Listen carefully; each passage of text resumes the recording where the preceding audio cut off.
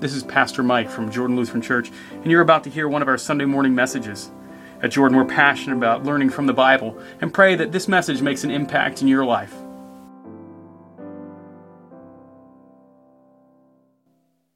From God our Father and Lord and Savior Jesus Christ.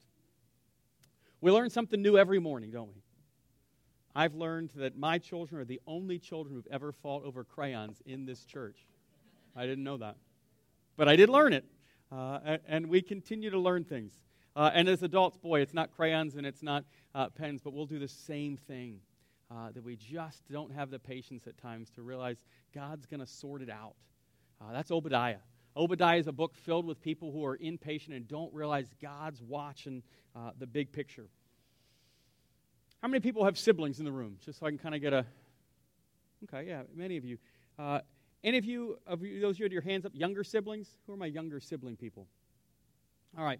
So my younger sibling people, and I don't know the age spread, and you don't have to shout it out, and it's not worth sharing, but I grew up as the younger sibling. So when I went to high school, we crossed into high school and went from a few hundred people in middle school. Actually, we were probably closer to 1,000, actually. But when we got to high school, it was a school of about 2,400 people. When I walked into high school, I realized that I was a known commodity. But my name was not Mike. It was not Michael. It was Little Merker. Like, wow. Being a freshman's great when every upperclassman looks at you and says, "Hey, Little Merker, really made me feel awesome." Well, this is the joy or the sorrow, as you see it, of having an older brother where I was just a little guy who was coming in. And boy, siblings offer so much to us for the good, and then they offer us other stuff as well. So in the case of Jacob and Esau, we're going to find out that there's a whole lot going on there. So if you've got your Bible, open it up to Obadiah. Now, before we get into the book of Obadiah, and turn there, I'm not going to make you turn back somewhere else right now, so I want you headed to Obadiah. You got to understand two things out of the gate. You got to understand Genesis 25, and you've got to understand Genesis 27. If you don't, then this book is silly, 21 verses, and you're just going to gloss over it, and you won't understand what's going on. So in Genesis 25, we have the account of Esau coming back from being in the field.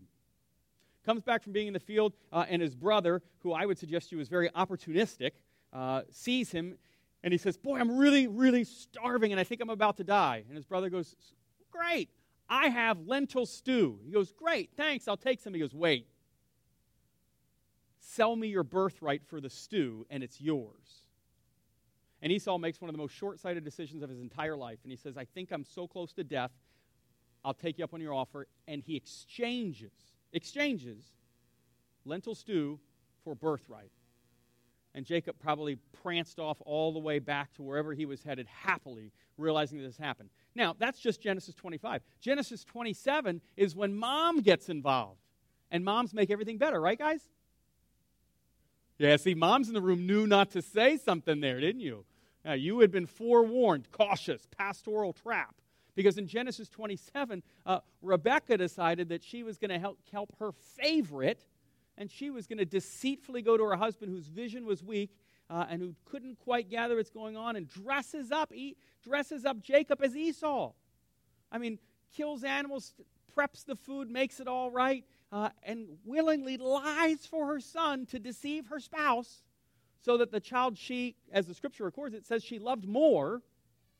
So I guess the T-shirt would have fit. "Mom loves me best." Would have at least one of the kids could have worn it and said, "Well, it's a known thing. Rebecca does love me more." And in that moment, the blessing as well is passed to Jacob, not to Esau. And the end of 27 is Esau coming running into his father and goes, "Don't you have another blessing?" And Dad says, "I had one. You got no birthright, and the blessing went as well. And now you will end up serving your brother." Siblings. We have to love them, right? The answer is yes. Some of you are really hesitant there. You must love your sibling. How you love them, what that love is founded on, could be founded on things they've done for you, or you're just going, "I love you because you're a child of God." We'll take it. We'll take it. I get that love is sometimes a little bit harder for different people. But remember, even Edomite itself, Edom means red, which draws to mind the red color in the lentil stew. So anytime you heard an Edomite, they would have known that. So here we go. Our text started in Obadiah 15, the one we read this morning. But that's the tail end. The first 14 verses are all punishment spoken to Edom. But in 15, we hear the change. And this is why I wanted you to hear this text this morning, because this is the text for you. Because you're sitting there going, I'm not an Edomite. I was looking at my last name, and it doesn't say, like, Bobby Edomite. It doesn't say that. It says Sally Edomite. You know, you got your last name. But here the text turns, and Obadiah is speaking not just to Edom, but to all. And he says, for the day of the Lord is near upon all the nations. Who counts themselves among that group? Awkwardly, half of you do not consider yourself part of all the nations. But, you know, you'll want to be a part of us by the end of this sermon. So, the day of the Lord is near upon all the nations.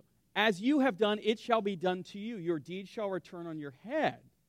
Now, some of you are like, this is why I knew not to raise my hand. I was worried about this. I had read the end of verse 15. Because it sounds pretty rough. As you've done will be given to you, which echoes Jesus. Well, most people who aren't Bible people would just call it what? What do we call that?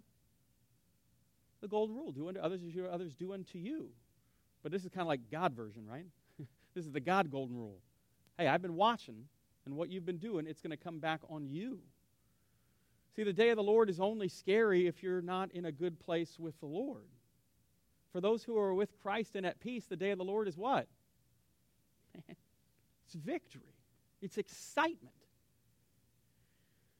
See, our own nation has won some wars and we've lost some wars.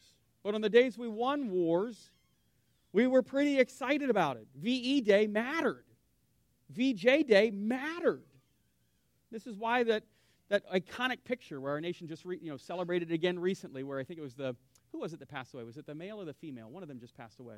That picture in New York, I forget which, if it was the male or female. I'm sorry to have dropped. But where he swoops her up in his arm and just goes down and kisses her. Like today we'd call this like terrible. You know what it was called then? Appropriate celebration. A war was over. I mean, just captivated by this.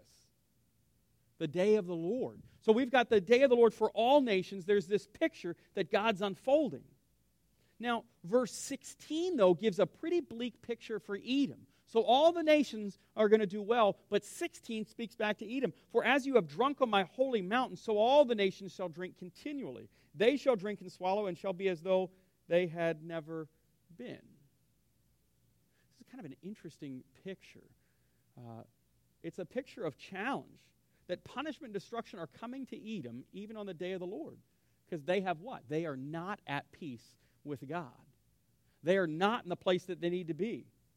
Because Edom was so busy rejoicing that they forgot that God was actually watching what they were up to. So what about us? Where are the times where we celebrate too much and we don't realize what God's doing? Truth is, when you make the world all about yourself, it can become a very lonely place. And not a lot of people realize that when they're celebrating. How many of you celebrated New Year's as a kid? You really celebrated it up. And then at some point, and maybe you still love it, but at some point you discovered about New Year's that you could do what? Yeah, a couple of you said it. You could sleep, and then the next morning you'd wake up refreshed, and it would be what? Anyone know this? Yeah, it'd be New Year. You're kind of like, wow, turns out it's still here. See, when you make the world all about, I got to celebrate and get there, sometimes the world's going to move on just fine by itself. See, when you permit God to be the center of everything, more comes into focus. Sometimes we get so worried about celebrating New Year's Eve and New Year's Day, we forget to get ready for the new year. I had a great party. It was a blowout. But I was late to work and lost my job. Well, hope it was a good party, because it's going to be the last for a while. See, Edom got so wrapped up in what they thought was their party, they missed out on what God was doing in his call to them. So I want you to move with me from the text there in Obadiah. We're going to go to our second lesson. Because to understand Obadiah and the challenge of the Edomites, we're going to go in and see what's happening in our reading from Colossians. Because Paul writes to the church in Colossians, and he writes and talks about God's presence. Because this is what Edom had forgotten. They forgot that God was actually dwelling in the world. They thought it was all about them. They were in these cliffs. They were up away from the challenge. So as they watched the destruction of Jerusalem, they laughed. And they said, we're safe. No one can get us. That's normally when you get, grabbed, right? You guys ever remember this? Like if you ever played soccer, baseball, football, any sport. Anytime you say, no one can get me, is normally when the person broadsides you and they're like, ha-ha, I'm here. When you say, I'm at tag, and you never be tagged, and then the next moment, what happens? Psh, you're it. How did they find me? How did that happen? So we go into Colossians chapter 1, verse 15 and 16, and we're going that we can see what Edom forgot, that God's presence is real. He is the image of the invisible God. Speaking of Jesus. He is the image of the invisible God, the firstborn of all creation. See, this infant who is born is not just born. He's the firstborn. He's been there. For by him all things were created in heaven and on earth, visible and invisible. Whether thrones or dominions or rulers or authorities, all things were created through him and for him.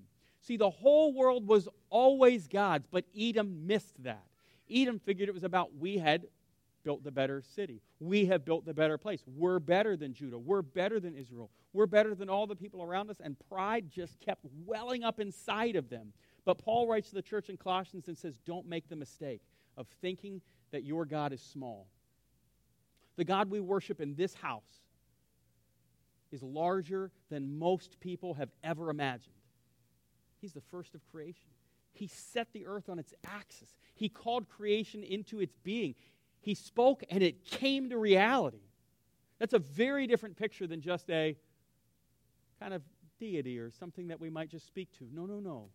We don't just speak to some deity. We speak to the God of all creation. Paul continues verse 19 through 20. And he says it in this way, for in him all the fullness of God was pleased to dwell, and through him to reconcile himself to all things. He's reconciling himself to who? Let's start with a couple things. To Jacob. To who else? Esau. To all of Judah. To all of Edom. To all nations. The only people who are short-sighted about God's plan are who? Us. Too often, we are the ones that make God's plan short-sighted. God never spoke about a plan that didn't include all people. God talked about working through one people group that they might be a blessing to all nations. This is why we're reading the entire Old Testament. What was Genesis 12, 1-3? Abram's told, you'll be the father of many nations, and you will be a blessing, and you will bless who? All nations will be blessed through you. But Edom figured, no. All nations just means who? All nations just means our pretty little faces. Would have been the mantra there of Edom. But Edom got it wrong. They missed out on God doing this bigger thing. For in him all the fullness of God was pleased to dwell. God taking the form of Jesus was no accident. He was pleased to dwell in human form. At times you might say, boy, God had to humiliate himself and become a human. He was pleased to do it. You catch that?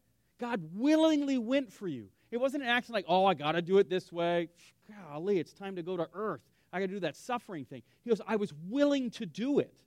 He was pleased to go do that for us so that even Edom and others who didn't get it. And you probably already get this. There's a little bit of Edom in who? Yeah, there's a little Edom in me who says, sure, other people do things wrong. They just do them worse than me. I just do small things. I do small things wrong. And he did it, why? To reconcile to himself all things, whether on earth or in heaven, making peace by the blood of his cross. The blood thing, I think, is always odd. And the reason I say that is, blood's not clean. Like, my kids do not like blood. Like, they see any blood. Anyone know what they want? You should know this. All kids want it. Yeah, and how many? Yeah, more than we always have in the house. Whatever the injury is, it always exceeds our Band-Aid quotient for, the month. We can burn through Band-Aids. I have something. What is it? It's a bruise. It's a bump. Whatever it is, they're just and Band-Aids always fix it. Because they're looking at blood and say that's a problem. But God realized something. He didn't want to do a Band-Aid fix for you. God had to do a deep fix, and the deep fix meant that he died on a cross for you. And in dying, his blood is shed, and his blood is actually the payment that should have been ours. We should have been the ones who died, but we don't. We don't because he actually does that in our place, in our stead. So instead of God giving you a Band-Aid, God actually gives you a whole new set of clothes. God completely reclothes you. Now, have you ever had such a big cut that you actually need to change your clothes?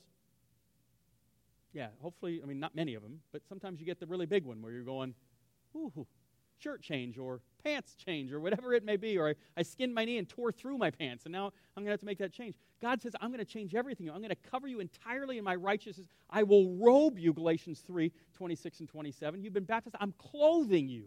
I'm giving you a whole new thing. You wanted a Band-Aid, I'm giving you a wardrobe.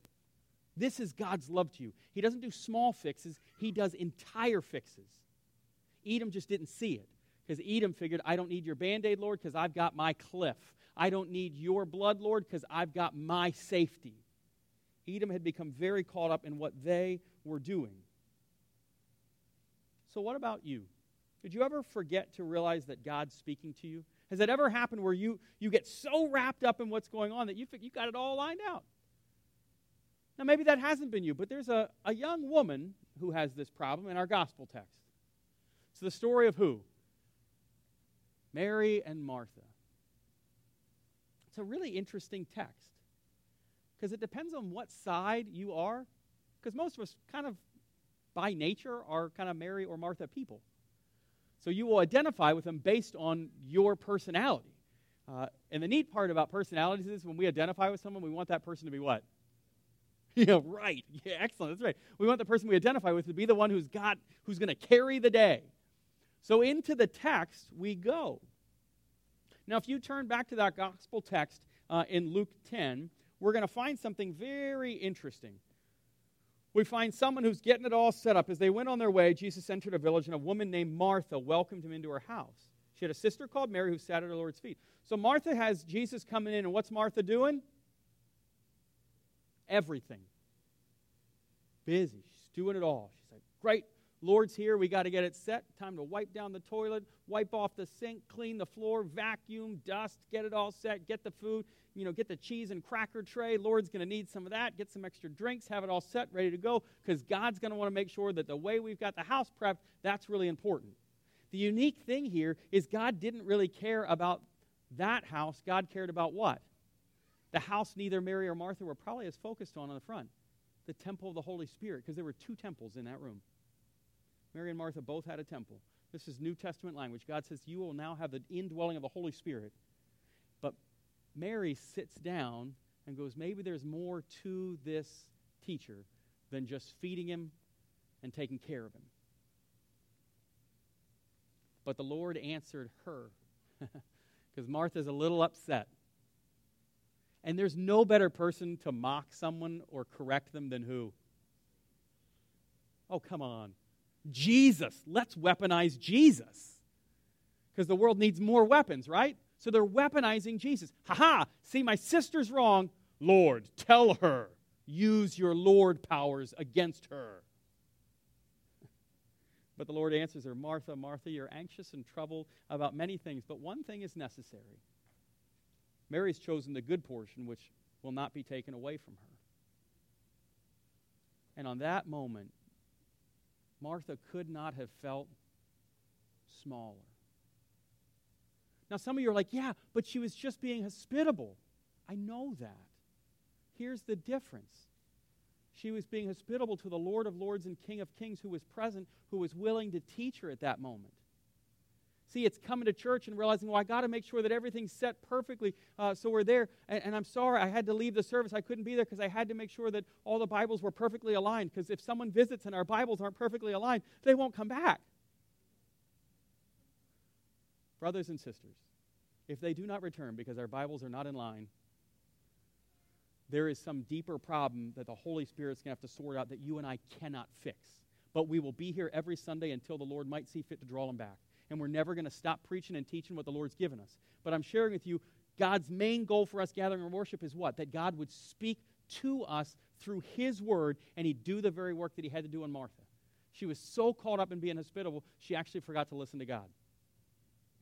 You ever had that happen? You're so busy doing something, you actually forgot the very person you were getting ready for. I've had that. I've had family come visit, and I'm so worried to get it all clean that I sit there, and before I know it, they do what? They leave. And it's not because they left early. It literally is they were there for hours. But you were so ready getting things prepped. Sometimes actually going to someone else's party is better than hosting your own. Why? You actually get to talk to people. You actually get to interact with them. When you're the host, you forget to actually do the one thing the party was supposed to be about. I'm going to have a big party so I can talk to all my friends. And you have the party and you do what? You talk to no one, but you did take lots of trash in and out. You did sort lots of things. And I'm sure everyone was like, wow, that was the best party because their house was so clean. Like the best parties I've been to didn't involve clean houses. They involved what? Laughter and excitement and smiles. And you know what? The house could have been clean. I don't recall. But the best memories I have of parties were ones where I was laughing and talking and interacting, and the Lord was sitting down and inviting Mary and Martha to be there. And God asks the same of us as well. God invites us to this very meal, and this is what he does for us today. The psalmist records it in this way. And may these words resonate with you. He says, "Oh, taste and see that the Lord is good." Because on this day, the Lord comes to us in his true body and true blood. And he says, take and eat. Come and know that I'm here. Taste and see the Lord is good. Blessed is the man who takes refuge in him. Our youth just came back from Minnesota, 21,000 youth. And here's what they learned. They learned this, that God is present in life. He's here. And that life's filled with a whole bunch of disgusting, terrible, challenging, wicked things. One of the heavier things that they faced this past week is one of the shootings that's happened. And unfortunately, too many have happened. But they met one of the teachers, middle school teacher, who happened to be present at one of the shootings. And he talked all about his sports injuries and others, and everyone's like catching on like, oh, sports injuries and blown out ACLs and other things and all these recoveries. And he'd had more surgeries than I'd ever known. And then he tells the story of that fateful day when his middle school student walks into his classroom. And then he walks in, he's shot 3 times as a teacher. 3 times. And he goes, just by instinct, he goes, I ran right at him and I tackled him. No one dies that day. No one. And he goes, God's good. Because the trouble was real, but the refuge is real too. This is what the psalmist wants us to hear. See, our youth had to realize, yeah, stuff's tough, but God is tougher than the tough stuff you've seen. And he's here. He actually meets you with his body and blood. People wonder, where's God? Well, on that day, he was in a middle school teacher. He was in a middle school teacher for whatever reason with 3 bullets in him, and he told the youth that day, guess how many are still in him? 2. They couldn't get 2 of them out. He's still walking with the bullets. He goes, they'll just kind of be with me. But he reminded them, God's got you. So on this day, may you hear what the psalmist says, taste and see the Lord's good. The trouble is real. The refuge is real. Blessed is the man who takes refuge in him. Oh, fear the Lord, you his saints. For those who fear him have no lack. May you be filled by a God who made and filled the heavens with stars, who filled the seas teeming with life, and who even filled this room. Every one of you. Every one of you made in God's image, and God's here to remind you, taste and see that the Lord is good. Amen. We're glad you've connected with us online and look forward to the opportunity to see you in person. On behalf of everyone at Jordan, we hope you will join us as we gather in worship of our Savior, Jesus Christ, every Sunday morning at 9:30 at Beaver Creek Cinemas in the Peak of Good Living, Apex, North Carolina.